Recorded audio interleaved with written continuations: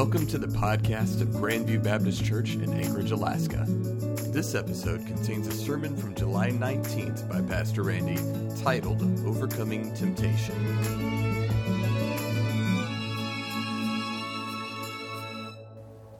So for the past several weeks, we've been talking about temptation. I know this may seem like the never-ending series, but this is important. The reason that this is so important is because we live in a Christian culture that's just riddled with sin. And so what I'm saying is that in our churches, there are people who are just riddled with sin. That not only is there moral failures, but there's broken relationships. There's just a whole lack of Christian common sense in general. Because we don't know how to handle temptation. We don't know how to deal with it. And so people just give into it time and time and time again. And it just creates this, if I can use the term, sinful Christian culture. That's what's going on right now. Because when we're talking about living in dark times, it's yes, there's dark times in the world, but there's dark times inside a lot of churches in their walls because of what's going on. And so that's why this is an important issue. And what we did last week in this series is we started off looking at Matthew chapter 4, the temptations of Jesus. And what I said was, you'll never experience these temptations. Nobody here is going to be tempted to turn stones into bread. Nobody here is going to be tempted to jump off a high building to prove they're the Son of God. Nobody here is going to be offered the kingdoms of this world. You don't read Matthew chapter 4 and go, this is so helpful. I face these temptations all the time. But what makes this valuable is for us to realize that every time we're tempted, as we talked about last week, every time we're tempted, we need to understand there's always more at stake than we think. Because we think, oh, it's just if I say this, if I do this, just if I look at that or don't look at that. It's just a moment in time in my life. But there's always more at stake than we think. To some degree, every time you're tempted, your family, your future, your faith is at stake. Now, this is also valuable in Matthew chapter 4 for another reason. Because although we will not face these same temptations that Jesus faced, but pretty much every temptation we do face falls in the same category as these three temptations. And that's what we're going to look at this week and next week. So Matthew chapter 4, let's begin here in the first verse. You know, this worked fine we did double check this, I promise. Well, maybe I turned it off and I need to turn it back on. It could be operator error. Could it be? No, not a chance. There we go. Okay. Then Jesus was led up by the Spirit into the wilderness to be tempted by the devil. After he had fasted 40 days and 40 nights, he was hungry. Then the tempter approached him and said, if you are the Son of God, tell these stones to become bread. Now, that seems pretty harmless, right? Hey, Jesus, you're hungry, aren't you? You're going to eat, aren't you, Jesus? You're not going to be fasting for the rest of your life, are you? You have miraculous power, don't you? Well, why don't you go ahead and turn these stones into bread? It seems pretty harmless. But Jesus, he says, no, this is just not about me eating. This is just not just about bread. Here's what he says in the next verse. He answered, it is written, man must not live on bread alone, but on every word that comes from the mouth of God. What Jesus does, he reaches back to the Old Testament, what we're about to read about in just a couple minutes. He's about to reach back there and grab this principle, not more as principle, this spiritual law that we have and bring it into a situation right now. And he's simply saying this. Jesus is simply saying, look, I have physical needs, but I have needs that are greater than my physical need. As demanding as it is for me to eat, I have a more demanding need. And because my body and who I am, I'm more the machine that just needs gas. There's something more that I need. Think of it like this. Whenever we tithe, we're saying, God, it all belongs to you. And whenever we're fasting, we're saying, God, I have these needs, these deeper spiritual needs that's going on. So it goes back to the Old Testament. He goes to Deuteronomy. Here's Deuteronomy 8, 2 and 3. Remember that the Lord your God led you on the entire journey these 40 years in the wilderness so that he might humble you and test you to know what was in your heart, whether or not you would keep his commands. He humbled you by letting you go hungry. Then he gave you manna to eat, which you and your fathers had not known, so that you might learn that man does not live by bread alone, but on every word that comes from the mouth of the Lord. So you know the story. They get out of Egypt. They cross over there hungry, and God supplies them manna, these little, you want to just call them flakes of bread that would wind up on the ground. And they would pick these up, and they would eat this every day. For 40 years, every day. So every day for 40 years, they're going and picking up this bread on the ground. And why did that happen? God tells us why it happened. Is so they might be reminded that they don't live by bread alone. They have other needs. They have spiritual needs. To make that connection, he was hoping that they would connect the dots. That's what he wanted to do. So he did every day for 40. Can you imagine every day for 40 years? And what God's doing is trying to get them to connect the dots. God's faithful. He can't be trusted. Go get your breakfast. God's faithful. He can't be trusted. Eat your lunch. God's faithful. He can't be trusted. Here's your dinner. God's providing it for you. He's giving you this very basic need that you have so that you realize just as you depend upon him for your physical needs, you have to depend on him for your spiritual needs. You can't live life without God. That's what he's saying. Now, if we try to do that, if we try to live life without God, if we start depending upon him, something happens. Here's what we read a couple verses later. Be careful that you don't forget the Lord your God by failing to keep his commands, ordinances, and statutes that I'm giving you today. When you eat and are full and build beautiful houses to live in, and your herds and flocks grow large, and your silver and gold multiply, and everything else you have increases, be careful that your heart doesn't become proud, and you forget the Lord your God who brought you out of the land of Egypt, out of this place of slavery. What he's saying is that if you get to the point where you have an overabundance of stuff, you're going to think, I did this myself. I can do this myself. And you're just as in danger spiritually to think, I don't need God. I don't have to have a relationship with God. I can do this myself. And then here's what we read. You may say to yourself, my power and my own ability have gained this wealth for me. But remember that the Lord your God gives you the power to gain wealth. Now, why does he do this? This is a statement. In order to confirm his covenant he swore to your fathers as it is today. In other words, what he's saying is that he's given you this food every day so that you might remember the most important thing in life is to have that relationship with God. Every day he came and gave you this food, supplied your needs, your physical needs. All you had to do is go and pick it up so that you might connect the dots and you might remember you have a relationship with God. So important. So important.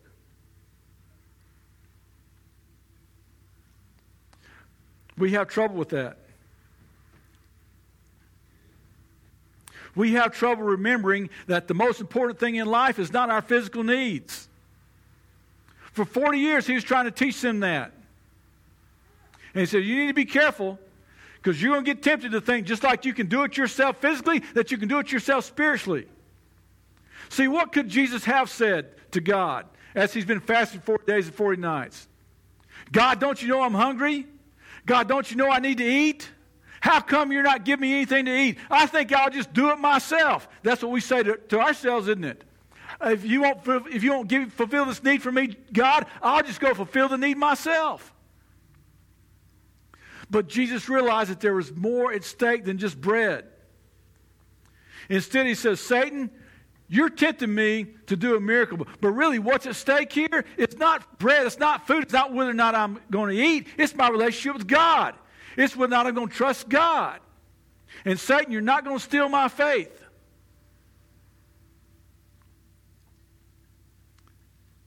He understands what's really going on. But let me ask you this. What needs do you have? What legitimate needs do you have that you're tempted to meet in an illegitimate way? Maybe relationship-wise, maybe financial-wise, maybe just be stuff. What are some things that you may be tempted to meet? In other words, what are you hungry for? What's the area in your life that you're hungry for? And you need to realize what's at stake is not that thing, it's not that person, it's not that relationship. What's at stake is your relationship with God. Because you're liable to think, boy, I need this, I'll just fulfill the need myself. In other words, what you're saying is, God, I don't really need you. I don't really have to depend upon you.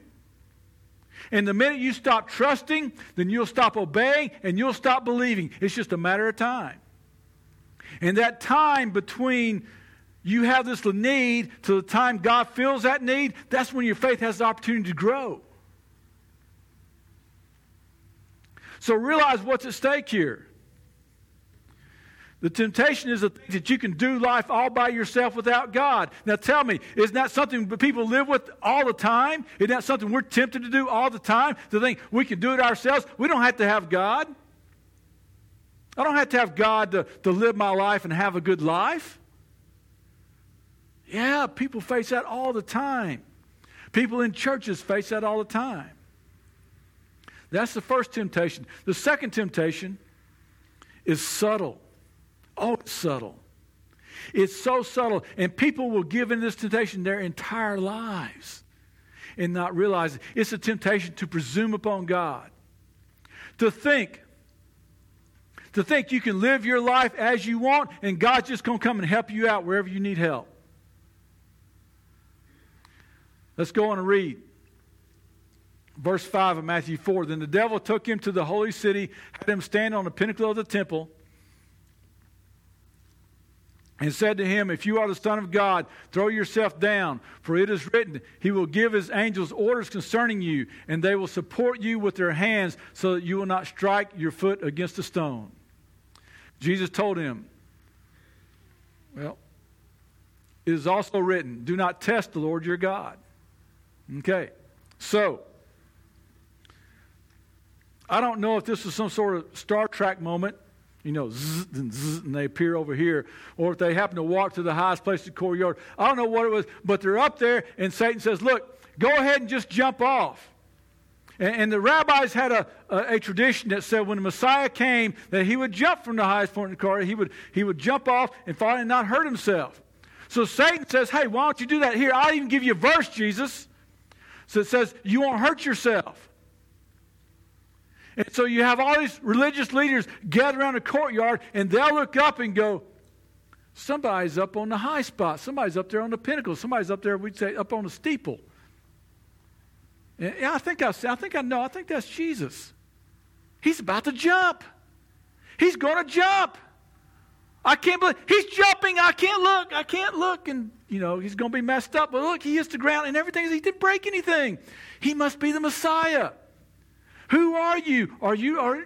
Yes, I'm Jesus. I'm the Son of the God. And they'll all go, oh, we believe you. We believe you. Now, that's what he's tempting him to do. We do this all the time. It's a temptation to presume upon God. To go, look, Jesus, it says right here in the Bible, my God shall supply all my needs according to his riches and glory. I've got a need, so you need to supply it. And God goes, I guess you got me because you got a verse. I guess I'll have to do it. It's the boys who are riding around on Saturday night and they're doing things they shouldn't be doing. And one of them says, I hope we don't get busted. And the other one says, it's okay. My father's a lawyer. If we get busted, he'll get us out. Presume. My father has to do something for me. It's the kid in school that doesn't study for his final exam and say, okay, God, you got to help me because I know you don't want me to flunk, so help me on this test. It's the couple that makes stupid financial decision after stupid financial decision. Then they find themselves in financial pressure. So then they start praying and they get other people to pray. God, please help us through this financial pressure. And they call it stepping out on faith. It's not stepping out on faith. It's just doing stupid things and asking God to look out for you. It's asking God to bail you out. So, when the children of Israel, shortly after they come to the Red Sea, now they're up to another temptation because they're thirsty. They need water. And so they got two choices. Choice number one, God, you delivered us out of Egypt. We were slaves. We're not slaves any longer. You delivered us from that. Not only that, but God, second of all, you delivered us from Pharaoh's army. You gave us a way out. We crossed the Red Sea, destroyed Pharaoh's army. God, you give us food every day. So we know that you know exactly what's going on with us as far as our thirst is concerned, and we're just going to trust you. That's choice number one. Choice number two, God, we're thirsty. Why haven't you given us water yet? Not in a respectful way, but in a taunting way. Now, what do you suppose they did? Choice number one or choice number two? No guesses? Okay. Somebody's alive out there. So the people complained to Moses, give us water to drink. Why are you complaining to me? Moses replied to them, why are you testing the Lord? But the people thirsted there for water and grumbled against Moses. They said, why did you ever bring us up from Egypt to kill us and our children and our livestock with thirst? God, why haven't you given us anything to drink? You lied to us. You said you were going to take care of us, and we need water. Why haven't you given us water? Taunt, taunt, taunt. That's what they're doing.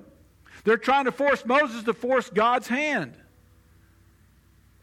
Another verse. He named the place Massah and Meribah because the Israelites complained and because they tested the Lord there, saying, is the Lord among us or not? God, aren't you going to do something? You owe us, God. We deserve this, God. And then later on, in Deuteronomy, when Moses is recalling the events, because Deuteronomy is kind of like a recap of everything that happened, here's how it was put in Deuteronomy. Do not test the Lord your God as you tested him in Massah. Now, this is what Jesus is referring to. So Jesus goes back to Deuteronomy, and when he's talking with Satan, says, Satan, I know what you're up to. You're trying to get me to manipulate God. You're trying to get me to presume upon God. And I'm not going to do it. I'm not going to do it. I'm not going to go there. Do you see how subtle this is? See, as Christians, we're called to cooperate with God, not manipulate Him. And you know those Christians who manipulate God, and they'll do this, they'll try to manipulate God their whole lives. God, I deserve this. God, you need to do this for me. Those are the ones who are always disappointed with God. They're always disappointed. God, can't you see I need this? Why don't you do something? God, don't you think I deserve this? Why don't you do something? And they're always disappointed with God. Versus the one that say, God, I have a need, but you know what? I'm going to trust in you. I'm not going to demand that you do something, demand that you do. I'm going to trust in you. Because my life is all about you. My life is all about you and being consumed with your glory. We're here not to manipulate God, but to cooperate with Him. To say, God, the answer is yes. I don't even know what you want in my life, but the answer is yes. Because I'm living here for your glory. We've seen people. We've all seen people go through things that you wouldn't wish on anybody else, they wouldn't wish on anybody else. But they go through those things, and it's almost as if they sort of just gladly receive that from God's hand. They live through disappointed things, disappointed events in life, but they're never disappointed with God. Because they're not trying to manipulate God. They're there to cooperate with Him. It's the same thing when you have the saying where you have people that hit rock bottom, then they came back to God. That's because they're not trying to manipulate God anymore when they hit rock bottom. God, I'm surrendering everything to you. Well, they don't have anything left. It's just them.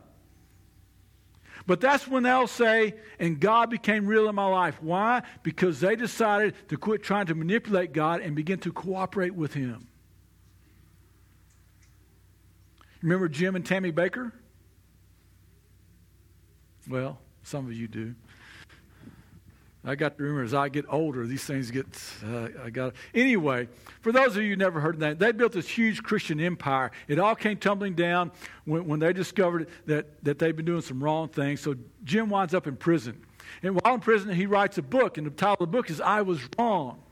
And he talks about how he would go through the Bible and find these promises and say, God, you need to do this. You need to deliver on these promises. And that's the way he lived his life. That was the approach that he had. In other words, he spent his whole life trying to manipulate God, to presume upon God. But then he said, I discovered that's not how it works at all. And he began to cooperate with God and to see things completely different.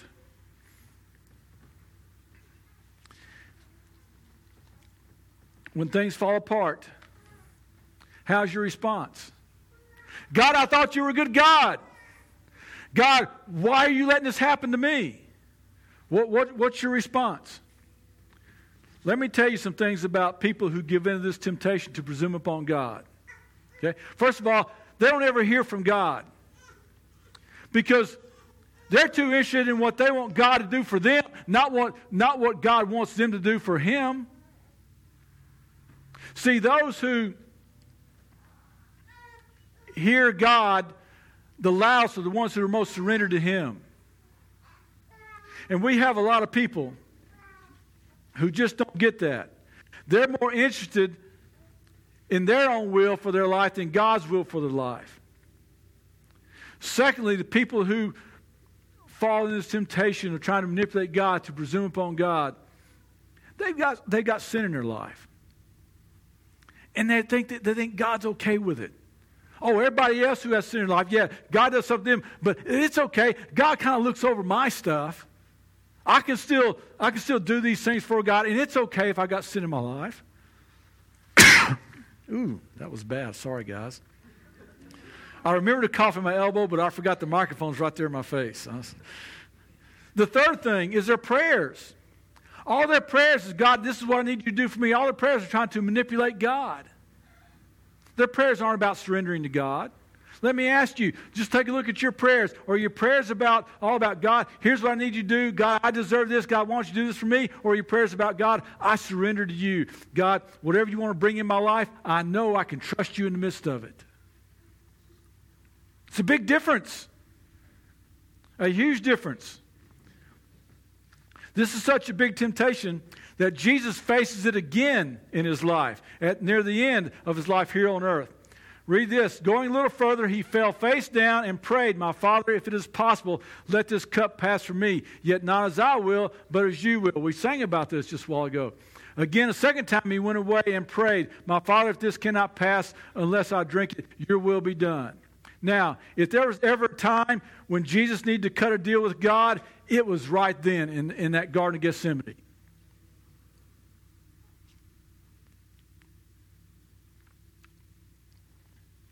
So often that's what we do with our lives. We can spend our whole lives trying to cut a deal with God. Now, if I'm writing about being a hero, of having heroes, of Jesus being a hero, I'm not so sure this is something that you want to include. Because, listen, think back what he's saying. Let's think of it this way. George Washington. Let's start there. You've probably all seen the picture of George Washington in a snowy field, down off his horse, kneeling down and praying. Seen that picture? Yes? Okay. History books or whatever? Yes, it's a common picture. Have you ever wondered what's he praying? God, we're dependent upon you. God, we need your strength. God, we want you to lead us, to guide us. We want you to go before us. I kind of think he's praying something like that. I don't think he's praying, God, is there a way out of here? God, I don't want to go this battle. Find me a way out of here. I'll be vice president. I'm fine with that. Just get me a way out of here. See, that's what Jesus is doing, right? God, I don't want this. God, I don't want to go through this. If there's another way, show me. But then he says, Lord, now that you know what I want, tell me what you want. Because I'm not going to say, God, if you do A, I'll do B. God, I'm not going to try and barter with you. I'm not going to try and manipulate you. God, you show me what you want and I'll do it. Because you're not a God that deserves our bartering. You're a God that deserves our surrendering. And when you come to the point in your life where you're ready to say, God, what do you want me to do? I'm not going to say, God, if you do A, I'll do B. God, I just want to be surrendered to you. What do you want me to do? What do you want in my life? It's not going to be, God, I deserve this. God, why don't you make this happen? But when you come to the point where you say, God, I want to live my life for you, that's when you'll stop being a sellout and you'll be sold out for God. And Jesus left that Garden of Gethsemane the same way he left the desert in his first temptation to presume upon God, completely surrendered to him. So let me ask you this question. How are you going to leave here this morning?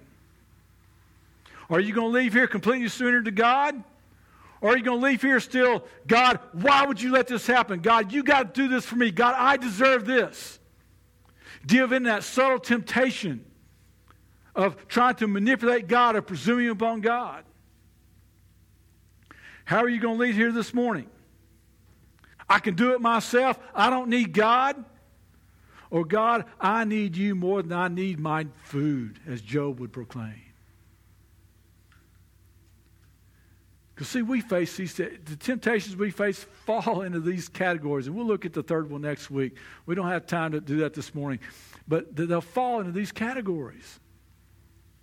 It's so easy. It's so easy for us to want to try and manipulate God, to presume upon God, to try and tell God what he has to do and try and put him in a corner rather than surrender to him. It's so easy for us in our state that we're in with materialism things everywhere to think, I could do this myself. I don't need God. I can feed myself. I got enough stuff in my freezer. I got enough stuff in my bank account. I'll be okay. Rather than thinking, God, I need you more than I need my food. God, I'm not spiritually okay without you, and I'm not physically okay without you. I've got to depend upon you. Those are temptations we face all the time. So how are you going to leave here this morning? Surrendered and dependent upon God? Surrendered to him and what he wants from your life? And there may be some disappointing things, but although disappointing things come to your life, you're never disappointed with God, hopefully. Is that where you want to be at? Or do you want to go to your grave blaming God because he didn't do this for you and he didn't do that? It's your choice. If you want to leave here surrendered to him, or if you want to leave here giving in to these temptations. Thank you for tuning into the podcast of Grandview Baptist Church in Anchorage, Alaska. For more information, check out our website at gbcak.org.